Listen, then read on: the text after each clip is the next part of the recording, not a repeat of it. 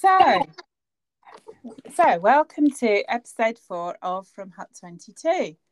So it's been a fairly busy week, I think, on Friends of Skiros. There's been lots of activities, and I get the feeling that lots of people have started now to venture out a little bit further.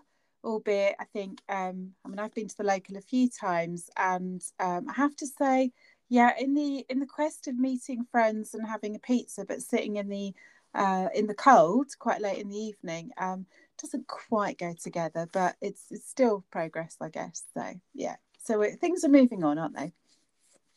And I think quite a lot of us have also, particularly in the UK, have had a bit of sunshine, so it does feel a bit more spring-like. Anyway, yeah. Today I'd like to welcome Di to episode 4. Hello. Hi, Paula. Hi. So we just did a very quick check-in before we started this one. And as I said to Di, I know absolutely nothing about you. So I've seen your picture on Facebook, and I've seen a little bit of kind of activity on Friends of Skiros, Yeah. but yeah, so this is the big reveal, certainly for me. You'll know a lot by the end of this. Promises, brilliant. So I suppose the first thing is that obviously the connection with the podcast is about Skiros, and that's the thing that we've all got in common. So I guess my first question to you is what took you to Skiros, and when did you go? Well, I first went in September 2001. So it's my 20-year anniversary this year, which is why I'm absolutely desperate to go back. And I've booked on the last 2 weeks of July, so fingers crossed it can go ahead. What first took me there? Do you know what? I'd heard about it for a while. I'd had the brochure, Mm-hmm. and I was kind of, I felt I was dabbling on the edge of kind of more spiritual things, kind of getting more into yoga and stuff like that. And it just felt like the right time to go. I knew that I was leaving my corporate job at the end of that year, so the end of December in 2001, after 8 years in the one organization. And it was like I needed to go somewhere to kind of confirm that what I was doing was the right thing. Uh, Okay. and that's what I think about Skiros over the years. That's what it's been about for me. It's been about kind of consolidating decisions that I'd almost made, Right. but not quite confirmed. Got quite committed myself to. So yeah, September 2001, and I was there when 9/11 happened. Oh wow. Okay. Yes, Yeah, of course. Okay. yeah. So it was quite poignant, and that was kind of the Tuesday of the first week. That was back in the days when it was a whole fortnight, and I don't know whether that had a particular effect in terms of deepening the connections within the group, but I've still got friendships from that holiday 20 years ago. People that are now woven into my life, over the Yeah. last 20 years, and it being there when a world event like that happened, and there was no internet connection, no mobile phone connection at the time. So the only way we found out about it is by being told. It was Pete at the time who was the director, and he kind of got everyone together and said, I've only had to do this once before. I think it was probably when the Queen Mum died or something like that. And Yeah. and told us, what had happened. Oh my Uh, goodness. Never saw any of it on the TV until coming back from the holiday. So yeah, Ah, very, very strange one. Yeah. that's interesting, isn't it? Because I imagine, obviously things have improved in terms of connectivity over there. Yeah. But even so, I think you could, I was going to say the world could almost end, couldn't it, without you necessarily knowing about it, not We immediately. were really Now. kind of cosseted and protected from it. I remember kind of crowding around the little office to try and see something, hear something about it on the radio. Mm. And I know that what they'd done is before making the kind of general announcement to everybody, we had a few people from the States on that fortnight, and so including actually somebody I'm still really friendly with, and her brother worked in New York. So they'd sort out, individuals that they thought might be, additionally impacted first. and Yeah. spoken to them, and then, you know, made the general announcement to everyone else. But yeah, it was we did a little vigil that night up in the Magic Circle, but we were kind of like in this bubble, and then it only really kind of impacted on us when we came out of Atsica.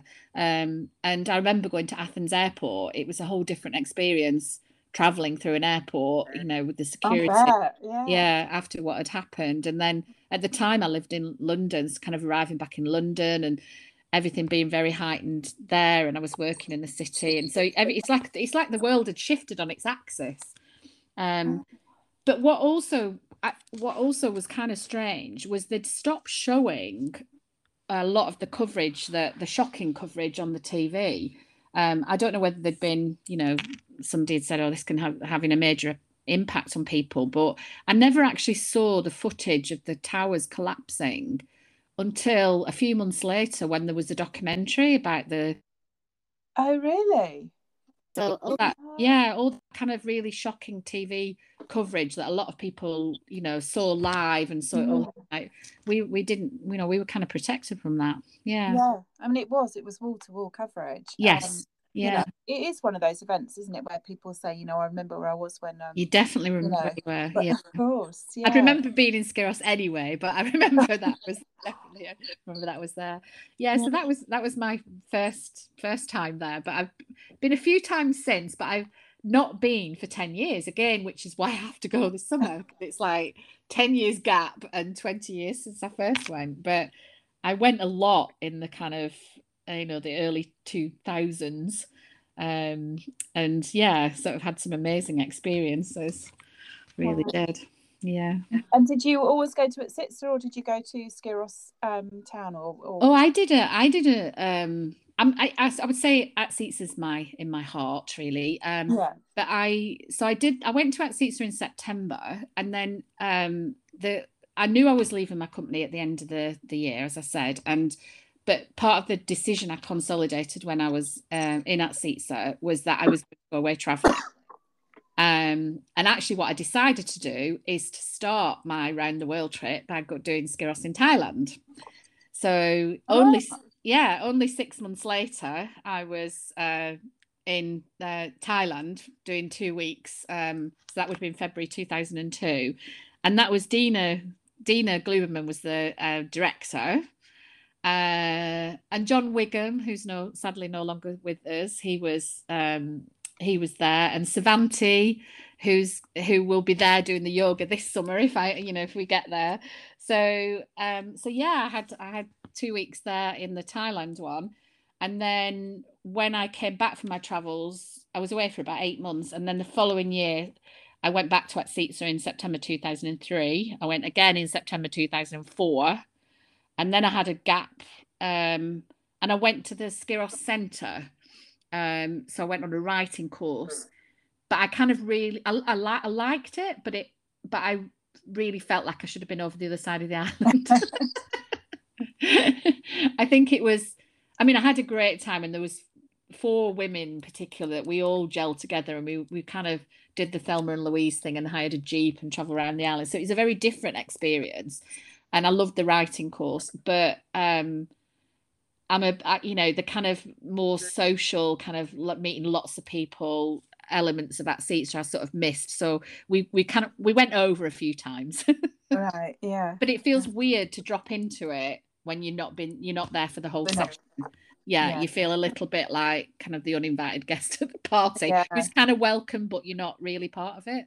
Yeah. I remember that actually, because I remember the first time I went, that the people that were at Skiros town, a lot of people we'd met on the plane. Yes. Yeah. They came over, I think, for a meal one evening, and it kind of felt like we knew them, but not really. Yeah. And there's all this stuff that's already been happening that you're not party to, and it's kind of I mean, it wasn't about anybody being unwelcoming at all, but it was just that you'd missed out on things. So so then when I went back again 2 years later, which was sort of July, August kind of 2011, I went back to Atsica, and that was my last time that I was there. So and what sorts of courses would you normally have chosen, or or I would basically do everything and anything that I could.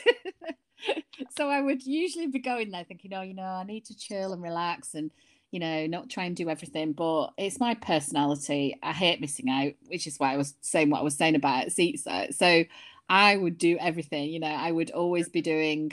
I would get up and do something first thing in the morning, like yoga. I remember the very first one. Michael Stewart used to be quite a regular at Seatser teaching drumming.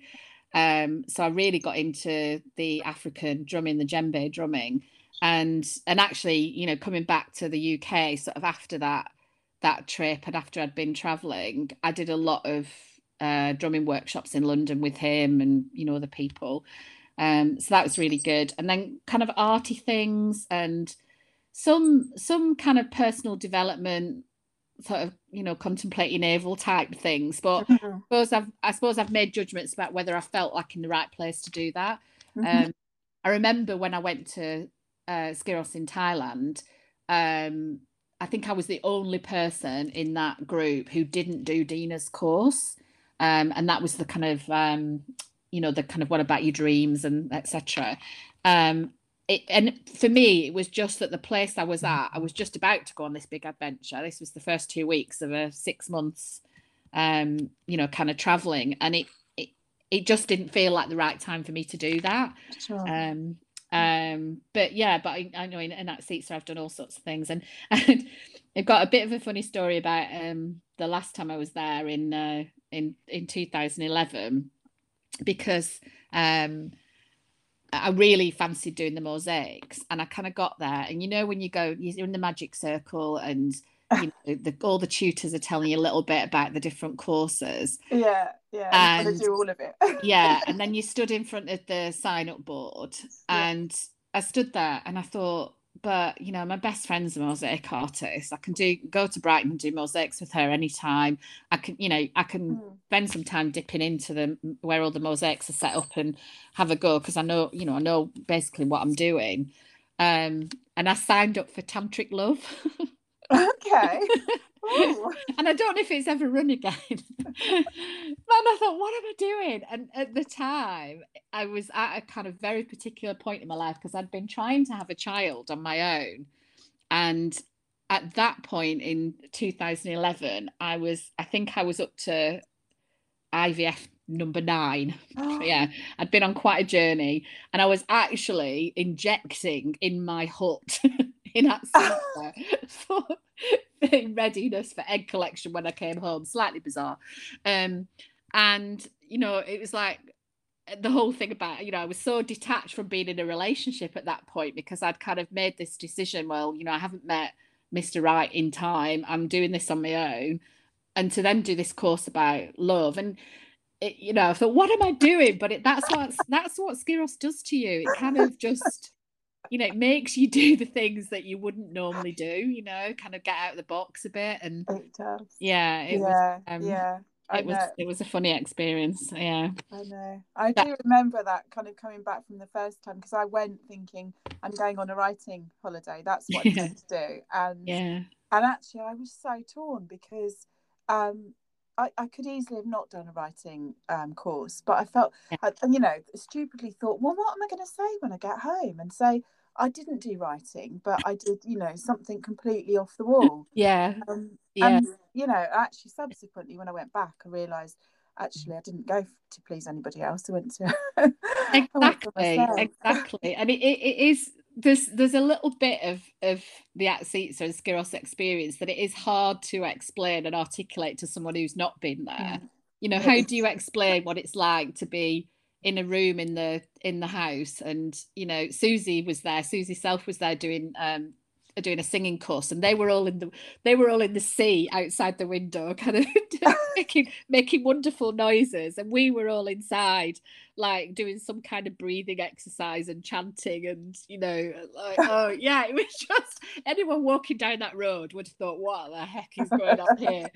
I can assure you there wasn't anything inappropriate going on, but it just kind of feels normal when you're there to do that sort of stuff. But but if you It just does. took it Yeah. out of there and put it in another context, it would be very different. Yeah. Yeah. Well, I can kind of relate to that because the last time I went, I did.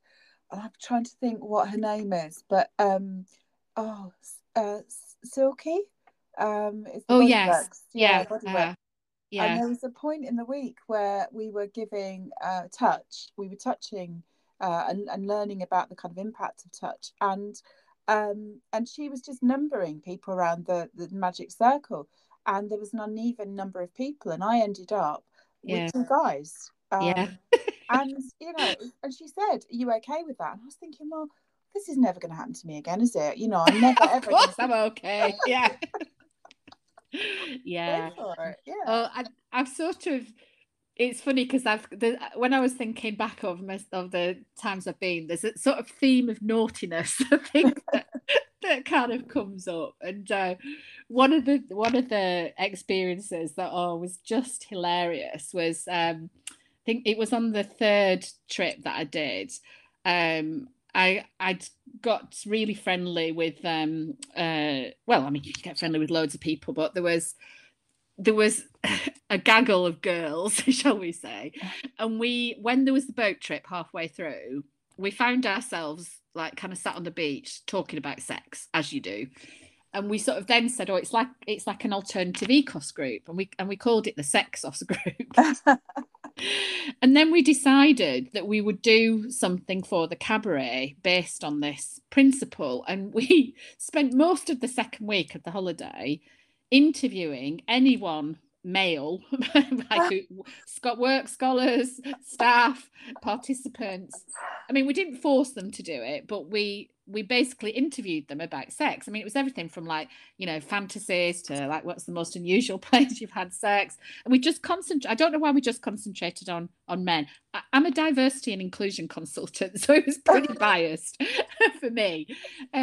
But we just concentrated on men, and then we scripted this all into a show. And if you've ever seen Vagina Monologues, you have Yeah. women sat on the stools, and that's how we did it. And we sat there, and we were all dressed in virginal white, and we had this talking stick, and there'd been a course where there's this big wooden stick, and it was like when you had the stick, that's when you did your talking. So we used that, which was this enormous phallic thing.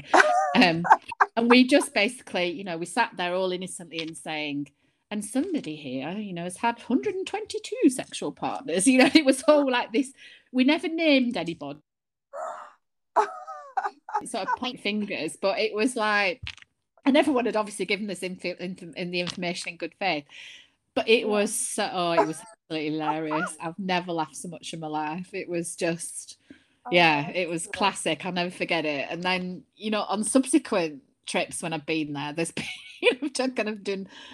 I remember doing a skit because I did a massage course, and we were using like natural ingredients. And then myself and my friend Kim, who I'd met in Skiros, and we'd gone back together. We went booked to go on the same trip the following year.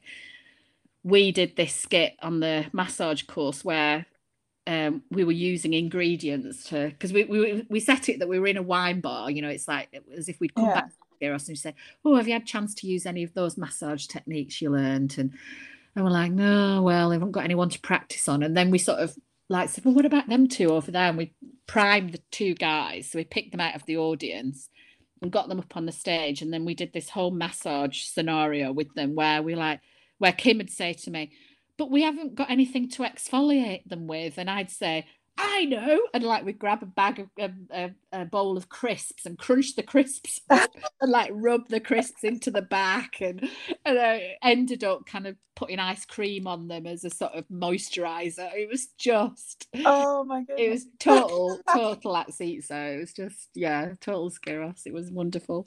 Brilliant. If and when we get to go this summer, I'm taking my son because I finally was successful in quest to have a child, and I now have an 8-year-old. Well, he'd be nine in August. So I've really wanted to take him. I would have taken him last year, but obviously, that all got shut down.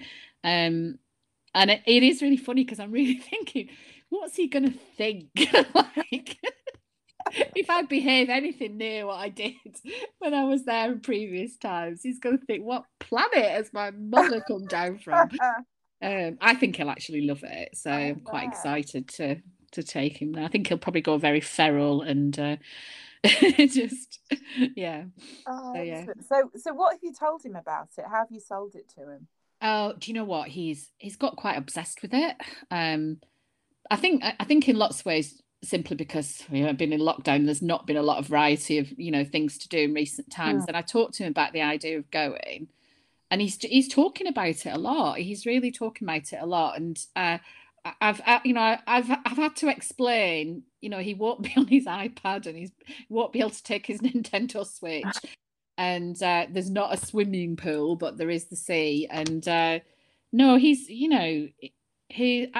I've just talked about. I mean, he knows about yoga and things like that, so I think he kind of gets it, but to a certain degree. It will be really interesting to see how he gets on. Yeah, I think he's quite creative, so I think he would.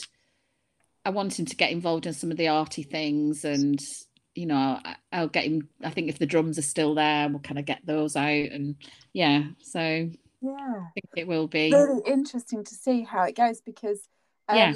obviously when you're talking about going, I don't know if you've been when there are children there, but I've No. not, and I've No. done that by choice because I work with kids as my day job. Yeah. So I deliberately chosen not to go when there were children there, Yeah. but one of the things that I remember thinking when I came, so my children are older, I thought that one of the things that I'd really like to be able to afford to do in the future would be to gift them both a holiday, because it'd be my special Yeah. trip. I thought how amazing that would be. That'd be And actually, wonderful. yeah, it would be such a lovely thing to do. But actually, by default, my older son, Joe, ended up being a work scholar 2 years ago. Oh, amazing. That's Yeah, amazing. so he's Yeah. been. And Yeah. he's probably as far from kind of the principles and ethos of Skiros and Atsitsa than probably you could be. And he went because he had time, basically. Time was on his hands, Yeah. and he was lured in by the promise of windsurfing and and basically a Greek holiday, I think. Yeah. But my other son grew up with woodcraft folk and Okay. Yeah. lots of woodcraft activities, which have always made me think, if you'd been able to sort of turn back time, actually, Yeah. that is at Sitzer is about, I think it's woodcraft by the sea, basically. Yeah. Absolutely. And my son Jaden, he's such a water baby, and so am I. I've done the swim around the island a few times when I've been there and things like that. And I'm really, I want to kind of do the paddle boarding and things with him, and I think he will love all of that. And yeah, he's gonna. I did think about it a lot, and I actually put a post on the Friends of Skiros page when I was kind of weighing it up about taking him, and I got such lovely messages and replies on it for people who'd taken their children and what kind of experience they'd had. Because I think, like yourself, having never been there when there was children there, and to be honest, probably not wanting to be there when there was children there, particularly when I was going through all my IVF, it was a bit too, difficult for me to kind of, I wanted to sort of separate myself away from that a little bit. And so, I don't really have this picture of kind of what it's like with children there, but I got some great insights from other people in the Friends of Skiros group, and that was it. I was like, right, and then I booked it. so yeah, I'm really hoping it can definitely go ahead. Fingers crossed. Yeah. And yeah, I mean, I've had Jay late in life because he's going to be 9 this summer, and I'm how old am I? I'm 54. So I was 34 when I first went to Skiros, and yeah, so I'm 54 now. So it's kind of it's something that we can kind of enjoy together, hopefully, and I certainly have heard from people who've taken their kids back time and time again, which is quite amazing. I don't know if I can afford to do that, but yeah, no, you definitely hear of people, don't you, saying that's what's done, that's been their family holiday, that's where they go and take the kids. And I get the sense, having spoken to talking to Emma and a few others, that actually the the beauty is that probably they can be quite feral. Yes. You need to have your space, don't you? You're not going to be with him 24/7. I know. And I mean, Jay, I think I don't know if there's a different rule now, but I think there was a rule for a time where they had to be 5 and above. And I always thought kind of, when I was busy in the first few years of Jay's life, as soon as he's 5, I'll take him to Skiros. I never really wanted there to be this 10-year gap. But when he started school, some kind of issues kind of surfaced in him being in that environment. And cut a long story short, we've been through a bit of a journey, and he now has a diagnosis of autism. And he's very bright and intelligent, but he went through quite a challenging time, not knowing how to regulate like his feelings and his emotions and to read situations. So it didn't feel like it was at the right time to take him kind of back then when he was like 5, 6, 7. And by last year I kind of felt he was in the right, we were in the right place to go, because for it's the bit about me being able to relax, really, not to be kind of thinking, is everything all right, and not have to sort of be hand holding him and everyone around him through it all. But I feel very confident in terms of where he's at and what Atsiza is like, and the general sentiment of the people that are there, and everyone looks out for each other, and that's what it feels like. So I'm pretty confident it will be fine. I think he will he will be able to be reasonably independent from me. And let me get some me time, because I haven't had a lot of that with all the schools being closed. No, I mean, it has to be, doesn't it? I mean, I just expect it to be a totally accepting environment, and and really good for him to meet new children and to make new friends, and know that you're happy, having a nice time as well, because that's key, isn't it? Children feed off their parents, definitely. Exactly. The homeschool's been a bit of a challenge, has it? Oh, well, do you know, Paula, it's not so much the homeschooling per se, it's just the combination of circumstances. I run my own business, and unfortunately when the first lockdown hit, all my work got cancelled. And it's not that there's not a need for diversity and inclusion consultancy, because clearly there is, and George Floyd's murder had added to that, etc. But it just happened to be who I was working with, like an airport and a hospital, and they just didn't have the resources, or their own world had turned upside down. So I lost all my work, and then found out I didn't qualify for any government support, because I'm a director of my own limited company. So the only thing I was able to do was furlough myself on a very tiny salary, which isn't, didn't even cover the mortgage. It's not that kind of 80% sort of situation that furlough is for most people. And at the same time, my son was sent home from school. So, having the capacity to pivot and generate more work from nothing, my pipeline had just dried up. It was so tough. Yeah, it was really tough. And there was no bubbles, so I'm a single parent, there was no bubbles. So even though my dad moved up to Scotland, where I am, like when my son was 3, we couldn't see them, or because the risk he would take to them, and vice versa. Bubbles weren't brought in at that point. So and as much as I love my son, I went for 5 months with only about 10 hours apart from him. Literally 5 months. And I'd normally have 130 hours a month to kind of do my stuff, when he's at school, and a couple of nights of after school. So when I look back, and then of course we've done it all over again with the lockdown, this last period. But the thing that's been different sort of January, February, March is that I have generated lots of work again. So this time it's a different thing. It's been a guilt thing, because I've been neglecting him because I've had all this work to do. So I've been working, getting up early and working late, working weekends, trying to keep on top of the work. And I couldn't turn away the work because I lost so much income last year playing catch up. So, but he's gone back to school this week. So he had 2.5 weeks before Easter, and he's gone back this week. And now, this bit now feels we're more into, how it used to be. We've got this, hopefully a stretch of time ahead. Sure. where it's kind of more, well, I don't even know what normal is anymore, but but it's certainly not trying to do everything. No. And we have been able to bubble with my mum and dad now because, they're vaccinated and I'm vaccinated, and so I can pull on them for childcare if I really, really need it. Although, they're sort of 79 and 82, so they have the limits as well. But yeah.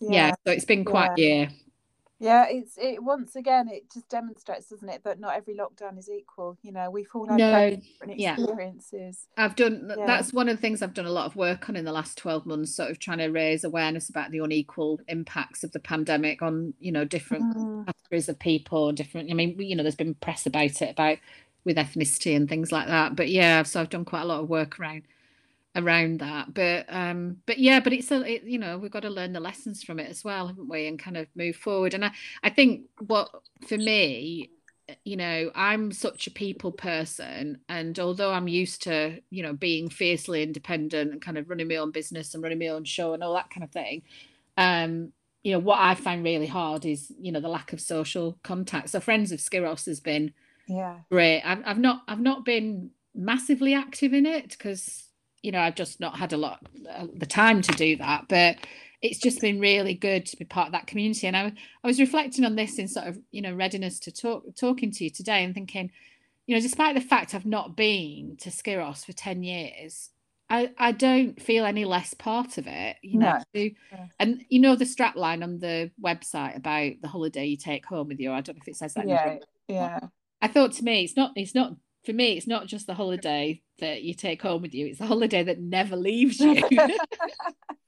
It just doesn't, it kind of gets into your soul. And I meet people, in I have loads of synchronicities, and I meet people in random situations and get chatting, and then they'll say something. And I remember meeting somebody on a plane, and he was talking about how he'd changed his life and he'd kind of given up his marketing job and got into doing coaching. And I said, oh, so what made you do that? And he said, oh, well, I was on this holistic holiday. And I went, well, you weren't in Skiros, were you? And it turned out, he was a bit of a stalwart of Skiros. And so it kind of pops up in not just on the Greek island. I've kind of been, I've been in situations, I've been in Spain and bumped into somebody that I met in Atsiza, and it's really random sometimes. Or maybe it's not random, it's kind of all part of the big plan. It's all meant to be. It's all meant to be. Yeah, definitely. So you said that you'd been working in London, and you're living in Scotland, but you don't have either a London or a Scottish accent. No. I'm from Lancashire originally, so I grew up in Burnley, and then I went to live in Chester. I lived in Chester for about 4 years. I went posh, all my friends said. Moved to Cheshire. And then I lived in London for about 8 years, and it was London that I was living in when I first went to Atsiza, and London when I went away traveling, and all of that was from that base in London. But when I was saying about being in Atsiza has helped me consolidate decisions, it's where I made the decision that I was going to move to Scotland. Okay. Yeah, it was there in my head as a possibility, but it was where I moved from that kind of muting ideas and possibilities to that decisive, I'm going to do this. And that's what's happened to me quite a lot in Atsiza. It's not that I've been walking along the beach and suddenly thought, oh, I'm going to change my life. I've been building to the change, but I've kind of that final tipping point that you sometimes need. I kind of made the decision to move to Scotland, and did that 16 years ago. I've been here longer than I've been anywhere. Okay. So but I haven't lost the Lancashire. No, you haven't. You definitely haven't. I was listening to the other podcast the other day when Heather was on with the Yorkshire. I don't know if my accent's as strong as hers, but yeah. No, it is interesting that the idea that it helps you to consolidate decision making as opposed to light bulb moments. And I guess it is because you've got no other interruptions. You've got you're just although you've got all those people around you and all of the kind of major influences of the courses, you've also got it's just you, isn't it? It's yourself with your own It thoughts. is, Oh. yeah. And it's just I've never really, I mean, I've traveled a lot. I've been very lucky, but I've never really felt that sense of just total acceptance that you feel of yourself and of others, and than I have when I've been in Skiros. It's kind of weird. It's like, on every level, sort of, body consciousness, those kind of things, and it's kind of, yeah, it's a very freeing feeling. And I think when you free yourself from those kind of constraints, then you can make the big life decisions. You can consolidate on the things. I mean, yeah, I mean, it was there that I decided to go off traveling in the first place. It was kind of, I was muting that idea, but it was like, oh, this is quite a big thing to do in your mid-30s. And it was in that seat, so I decided I was going to do that. It was, I made decisions about kind of related to the fertility treatment and things, when I was there, about trying for a child of my own in the first place. I made that decision when I was there, and, what I was going to do next. And yeah, so it'll always be a very special place for me, because it's like where the seeds have been not just sown, but kind of really firmly planted and Nurtured. yeah, and nurtured. Yeah. And so that the change then becomes inevitable. Yeah. So it's not, I go home and it's no longer just an idea, it's a plan. Yeah. That's the shift that I've found myself making when I've been in that setting. And if I could bottle that, oh my God, like, no, like a fortune, absolutely. You really would, yeah, absolutely. It would be amazing. I don't know how I'm going to deal with it if I can't go. If something goes wrong with this flipping virus and we can't go in July, I'm going to be devastated. I really am. But fingers crossed. Yeah. So I've got a couple of questions for you before we sign off. So one is probably, I don't know if it's a yes no, but do you still have your letters? Did you write home to yourself when you were there? Yes, actually, yeah, I do have them. I haven't looked at them for years, but no, I have this like box with personal development stuff in it, and yeah, I hung on to those. Yeah, absolutely, I do. Yeah.